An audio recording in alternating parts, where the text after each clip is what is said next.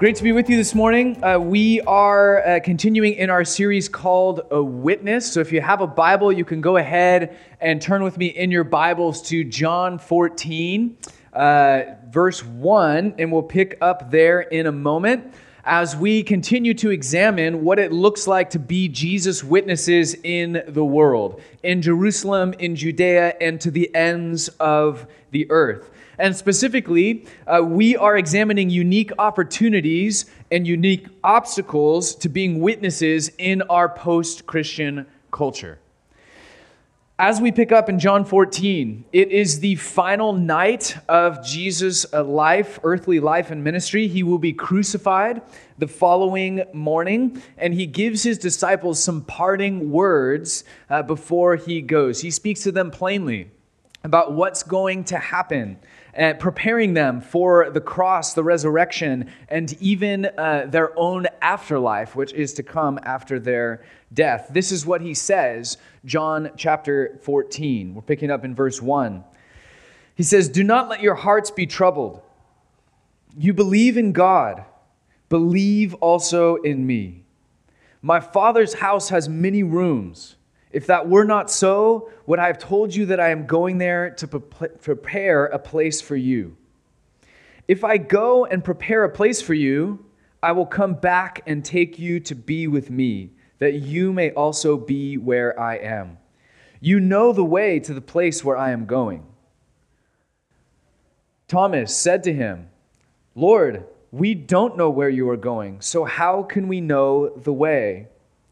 And Jesus answered, "I am the way and the truth and the life. No one comes to the Father except through me." Let's pray. Jesus, as we continue to contemplate, study, examine, be students of the culture that we live in, I pray that you would meet us here this morning, Jesus, and empower us in your Spirit for the purpose of witness. We love experiencing your presence for your presence' sake. That's a good, healthy thing, but we also want to be filled with your presence, filled with your Spirit for the sake of the lost, for the sake of a culture that is beginning to come apart at the seams. Lord, would you fill us? Would you open our eyes and free us, Lord? Would you free us from unnecessary fear that we're carrying? I think of the scripture that says, perfect love casts out fear. And so we invite your perfect love into this place this morning as we continue to follow after you as best we know how. In Jesus' name, amen. If you rewind the clock to the ancient Greek and Roman world, what you will find is an amazing amount of religious tolerance. The Romans, though they waged war and politically dominated the entire known world, actually had no desire to wage war against the gods and goddesses of the ancient world. So as the Roman Empire spread across the known world, they're constantly coming into contact with new people and new people groups who are bound together in the worship of a god or goddess, or in some cases, multiple of them. And as they came into contact with these people groups who are marked by worship of a certain god or goddess, the standard Roman practice was just to incorporate the new god or goddess into the pantheon of the gods. So they would say, "Oh, wow, you worship Artemis or Baal or whoever it is." Well, either you've been worshiping one of the Roman gods and goddesses under a different name, and we just have to change the name in order to bring you in, or you are worshiping a brand new god or goddess that we didn't know about, which is no problem at all. We'll just add you in to the pantheon. Come along and join us.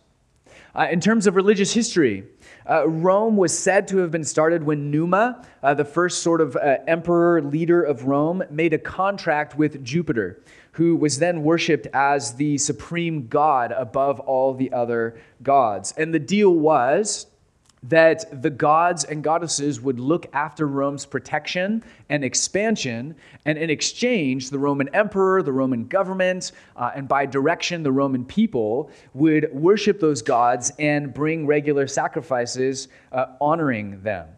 And so ancient Rome became this fascinating place in which there was no limit as to how many gods or goddesses you could worship. And yet there was a state religion which held a certain pantheon, and they expected everyone in the empire to worship the gods and goddesses in that pantheon, in addition to whatever else they were worshiping. So there's a state religion which everyone was expected to observe. As part of that, you had to acknowledge the divinity of the emperor, and some people took that seriously and some people didn't, but everyone had to acknowledge that the emperor was a son of the gods. You had to make regular sacrifices and pay homage to the pantheon, and the security of the state was thought to have depended on it. It was the glue that held their society together. It was what defined them. And the government didn't care if you actually believed in the state religion or not, which is hard for us to wrap our minds around. They really didn't care. As long as you went through the motions, as long as you made the right sacrifices and paid homage to the right gods, because it was a matter of national security and national unity that you would do that. Beyond the state pantheon, in sort of private practice, there was tons of different cults that were operating in the ancient world, and they were often very enthusiastic in their worship and often very extreme in sort of their initiation rites into that cult, which is often somewhat secretive, met in private. So there was all of this worship of different deities through cults outside of the state religion. But again, the government didn't care so long as you agreed to worship the gods and goddesses in the pantheon. No one in the ancient world, not even in the private cults, claimed or demanded exclusive worship of their deity. Nobody. Everyone across the ancient world said you could worship as many gods or goddesses as you wanted. You could be in as many different private cults as you wanted. In all things spiritual, the attitude was the more, the merrier. So there was this incredible tolerance and syncretism across all the ancient religions. Then you had Israel, which was followed by Christianity. And this was a movement that the Romans had no category for. It was bizarre. To begin with, they only had one God, who they claimed was the maker of heaven and earth. But the odd thing was that they refused to allow their God to be added to the pantheon. They said, no, our God is not Jupiter, supreme God over the gods, and no, you cannot add our God into your pantheon. And strangest of all, they said, if you accept our religion, and you should, then you must forsake all other gods and goddesses as you convert to our religion. And all of this might sound somewhat commonplace in our day and age, but you have to understand that conversion itself was a foreign concept in the ancient world. It wasn't a thing. It didn't make sense. Wait, why would you do that? Why would I need to forsake all other gods? Why can't we all just get along? Why can't we honor one another and enjoy unity as we honor one another's gods? Like, what's wrong with all of that? But these early Christians were insistent on this issue. You must deny all other gods and goddesses. You cannot make sacrifices in the state religious system, regardless of what you believe in your heart. And you cannot acknowledge the emperor as divine. And this was infuriating to the ancient Roman government. They said, we've been so tolerant. We've been so accommodating. And here you are undermining our efforts. You are spitting in the face of the Roman government. You are undermining this sort of tolerant, synchronized utopia which we are trying to build. You are a threat to the state and our national security. You're a threat to the social fabric and the unity which we enjoy, the stability of the ancient world. And therefore, this cult must be eliminated. And the Christians were intensely persecuted for this very reason. The early Christians were actually labeled as atheists because of this stance that they took. They were labeled as antagonizers, enemies of the state, because of their refusal to compromise or to syncretize with the other religions. They would not engage in pluralism or add their God to the pantheon. If they had, the Romans would have had a completely different outlook on the practice of Christianity. They wouldn't have persecuted it. They would have just said, great, we'll add you in, you do your thing, and we're going to do ours. They would have been embraced by Rome. Instead, they were persecuted, sought out, stripped of their possessions, tortured, executed in public. Why? Because they believed that their God was the true God of the universe, and that He alone was worthy of worship.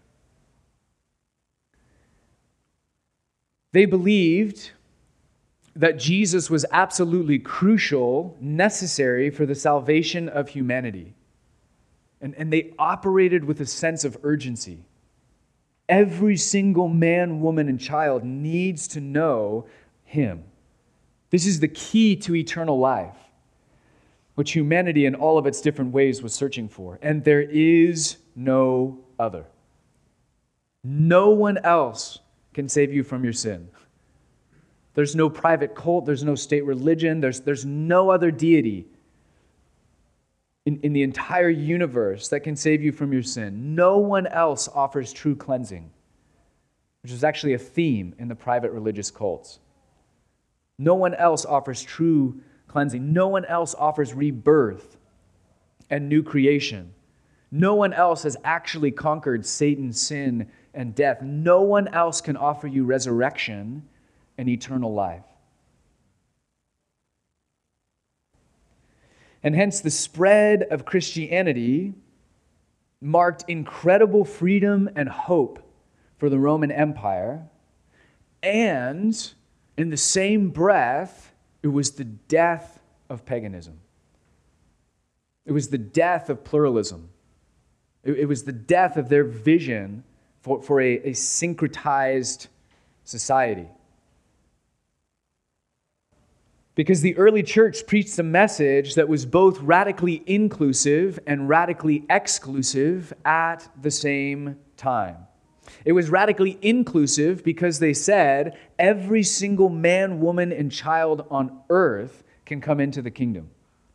They claimed that Jesus had done everything to open the way for eternal life, that all we needed to do was to say yes to Him. It was for everyone. Jew and Gentile, every religious background, men, women, children, slave and free, every education level, every class, every citizenship. It was for everyone. And this made it radically inclusive. If you're a human being, you're in. But it was also strangely exclusive in that it said all people can come, but all of your gods are excluded. You have to reject them. You have to check them at the door. So as a culture goes from pre-Christian to Christian, it is the death of syncretism. It is the death of pluralism. It is the death of the pantheon. But at the same time, it often spawns a new syncretism, a new pluralism on the other side of Christianity in post-Christian culture. And it's not the pagan pluralism that you see in the ancient world in the classic Roman sense. It's something new. It's something different. And we can see this from the story of our nation. We'll be ready for that in a little bit. But if you think about our country, America was started as religious pilgrims, mostly Protestant, were fleeing persecution in England. And they arrived on a new continent, which would have been a pre-Christian or pagan. So you have the Native Americans, many of whom had been worshiping different spirits and little g gods for centuries, if not millennia. And you have that culture then colliding with the pilgrims who are coming off those first boats carrying the truth of Christ and a call to come and worship him. And so you can see in that moment, as the first sort of seed of our nation was planted, you can see two things happening at the same time. First, you can see sort of the death of paganism on the one hand and the worshiping of the spirits. That begins to fade into history, while at the very same moment, you have a group of people who were sick of being persecuted for their religion, and they were determined to start a new country which enjoyed freedom of religion. So if you go back and look at our Constitution and the separation of church and state and the freedom of religion, all of that stuff, all of that language was an attempt to get away from a state-controlled, top-down religion, which is what they were fleeing from. We don't want the state to tell its citizens who and what to worship. It's up to the individual and the individual human heart. Let us worship who or what we want. It actually wasn't to protect the government from religion, as many people are claiming today. It was the opposite. It was an attempt to protect religion from the government. And that's fantastic. It's great. A state-run religion, let's be honest, would be terrible. None of us want that. But what this does is that it leaves the door open for a new pluralism on the other side of Christianity, for a new syncretism.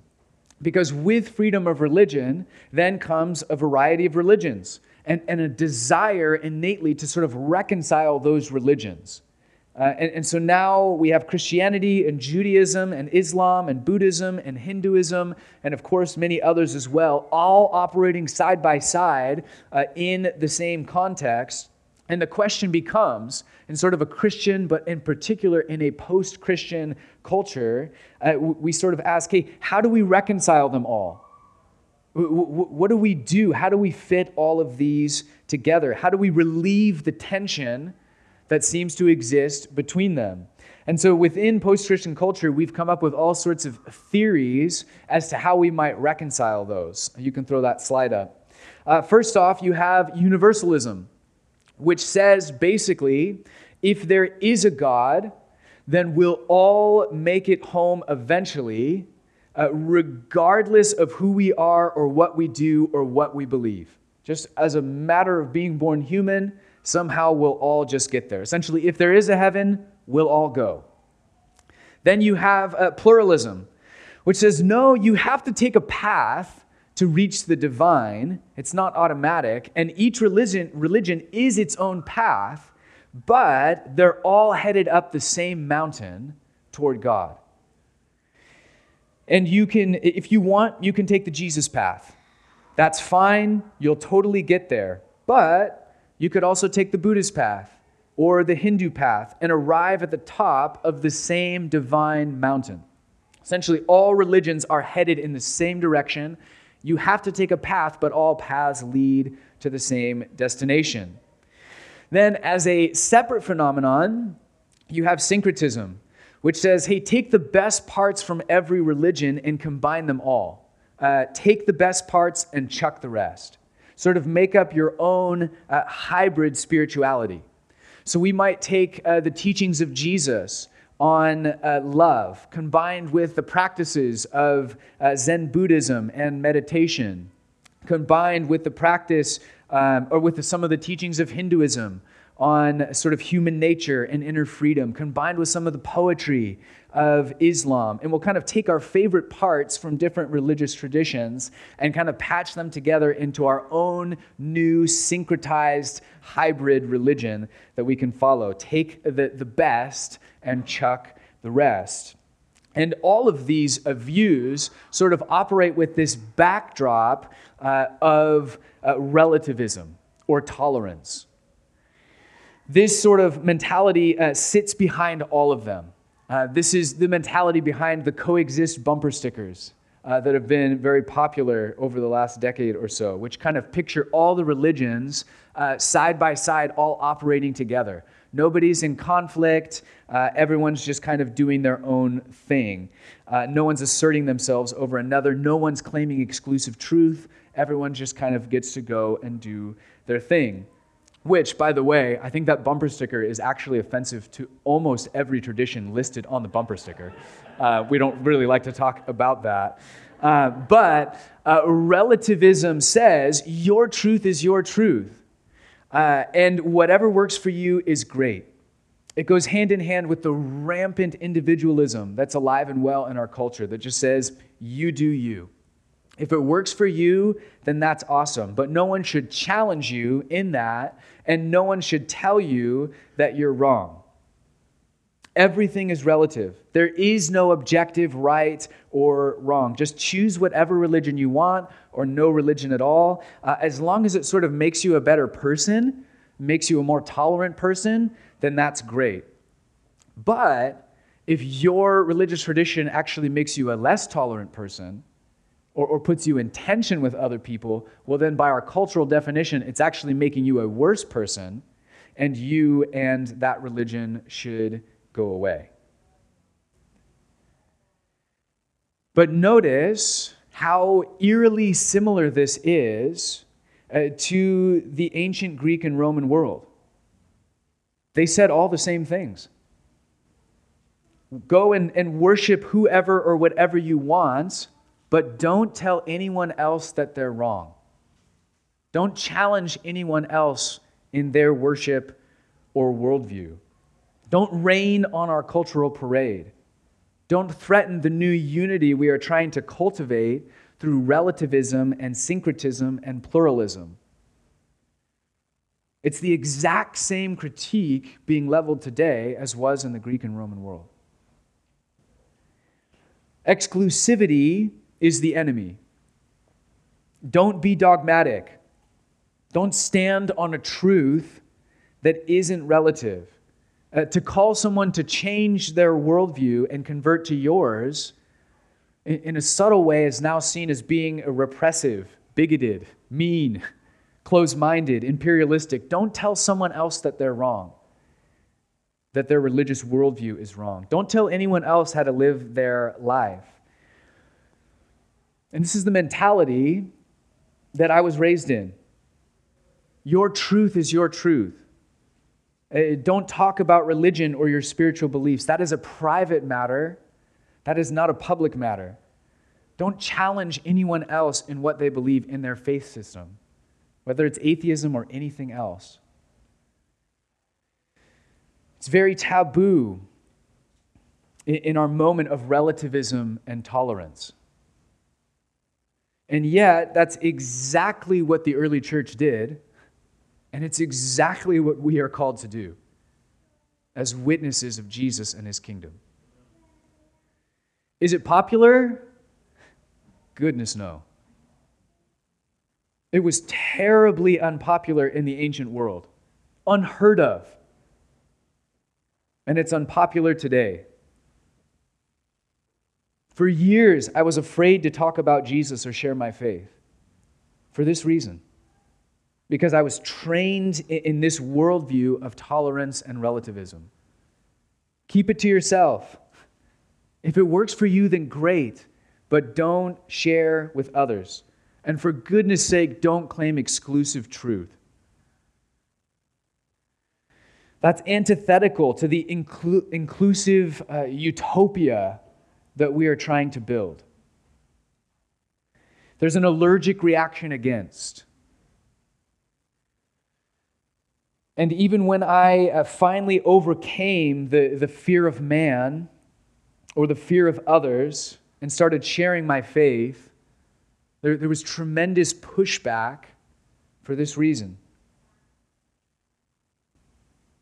I've been mocked, made fun of, told to pass the Kool-Aid, as if I'm a part of some sort of cult. I've been accused of being outdated and bigoted. I've been misunderstood. I've lost secular friends over that. Hey, haven't we transcended all that outdated, bigoted, exclusive stuff? Haven't we moved past it all? Aren't we in a new, modern, open-minded era of syncretism and enlightenment? Don't we know how to take the best and chuck the rest? And yet in the midst of this moment, we are called to witness boldly about the reality of Jesus and the kingdom of God. Even if it's offensive,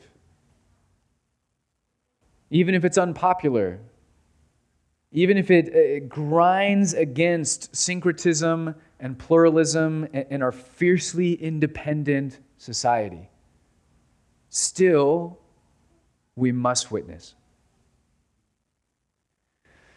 Because in all reality, there are not many paths up the same mountain. There is one mountain of God, and God came down the mountain to meet with us. We have the best news in the world. Every other religious tradition says, here's the path, climb the mountain, do your best. Not so with us. We share a radically different message that the world desperately needs to hear. No other religion speaks of a God who has come to us and sacrificed himself personally to take care of our sin. No other religion offers grace over legalism and personal striving. Only in Scripture do we see the God who came down the mountain to meet with us. Only in Jesus do we come face to face with the one who is the way, who is the truth, who is the life. Incarnated in a human by flesh and blood, he can say, I am the way. I am the life. We don't need a way to the way. He is the way. And he has come to meet with us. No one else has conquered sin, has conquered death, and now holds the power to resurrect us from the dead. There is no other. May we be those who are willing to witness, who have the courage to speak the truth right in the midst of our pluralistic society.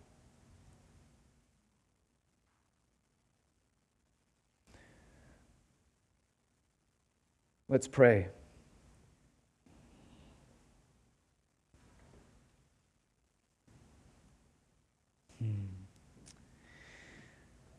Jesus, I thank you, Lord, for the incredible privilege that it is to be alive in this time, place, and culture. With all of its layers of difficulty and tension, with all of its cultural resistance and its cultural need. Lord, I thank you that you knit us together in the womb, that you've called us, that you've created us for this time, place, and culture.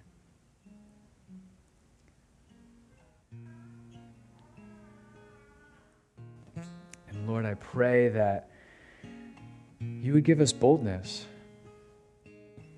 to speak the truth in love, to speak the truth to power, to operate in your love and your grace and your truth, to speak of this message that's sort of dismissed out of hand Most people think they don't need the gospel, and most people actually don't know the gospel at all. And so we find ourselves, like the early church, in a place of tension. I think it seems clear from history that they actually were facing similar tensions. It was just louder in the first century than it is now. And so I pray that we would be able to look back and take heart from countless thousands, millions of people who have given their lives, who would rather be put to death than give you up, who would rather be put to death than syncretize and pluralize and compromise because they know who you are. Lord, may we be those who stand in solidarity with millions of our brothers and sisters throughout history, who saw the tension, who counted the cost, and who followed you anyways. I think of Paul's prayer in Ephesians 6. He says, pray for me also. He wrote half of Scripture. He says, pray for me also, that whenever I speak, words may be given me so that I will fearlessly make known the mystery of the gospel, for which I am an ambassador in chains. Pray that I may declare it fearlessly as I should. And Lord, if Paul needed people to pray that over him, then we need that prayed over us too. And so I pray that now. As we wait on you, Lord, as we head into worship, as we seek you, as we celebrate you, our prayer is simple. That you would give us power, that you would give us courage, that you would give us fortitude, that you would give us integrity, that we might fearlessly make known the gospel, as we should, Lord. And we want to do it in your timing. We're not looking to do something forced or awkward or alienating. May it be in your timing, Lord. But when your timing comes, may your Spirit be dwelling in us. May your courage be running through our veins. That we might proclaim it fearlessly, Paul says, as we should.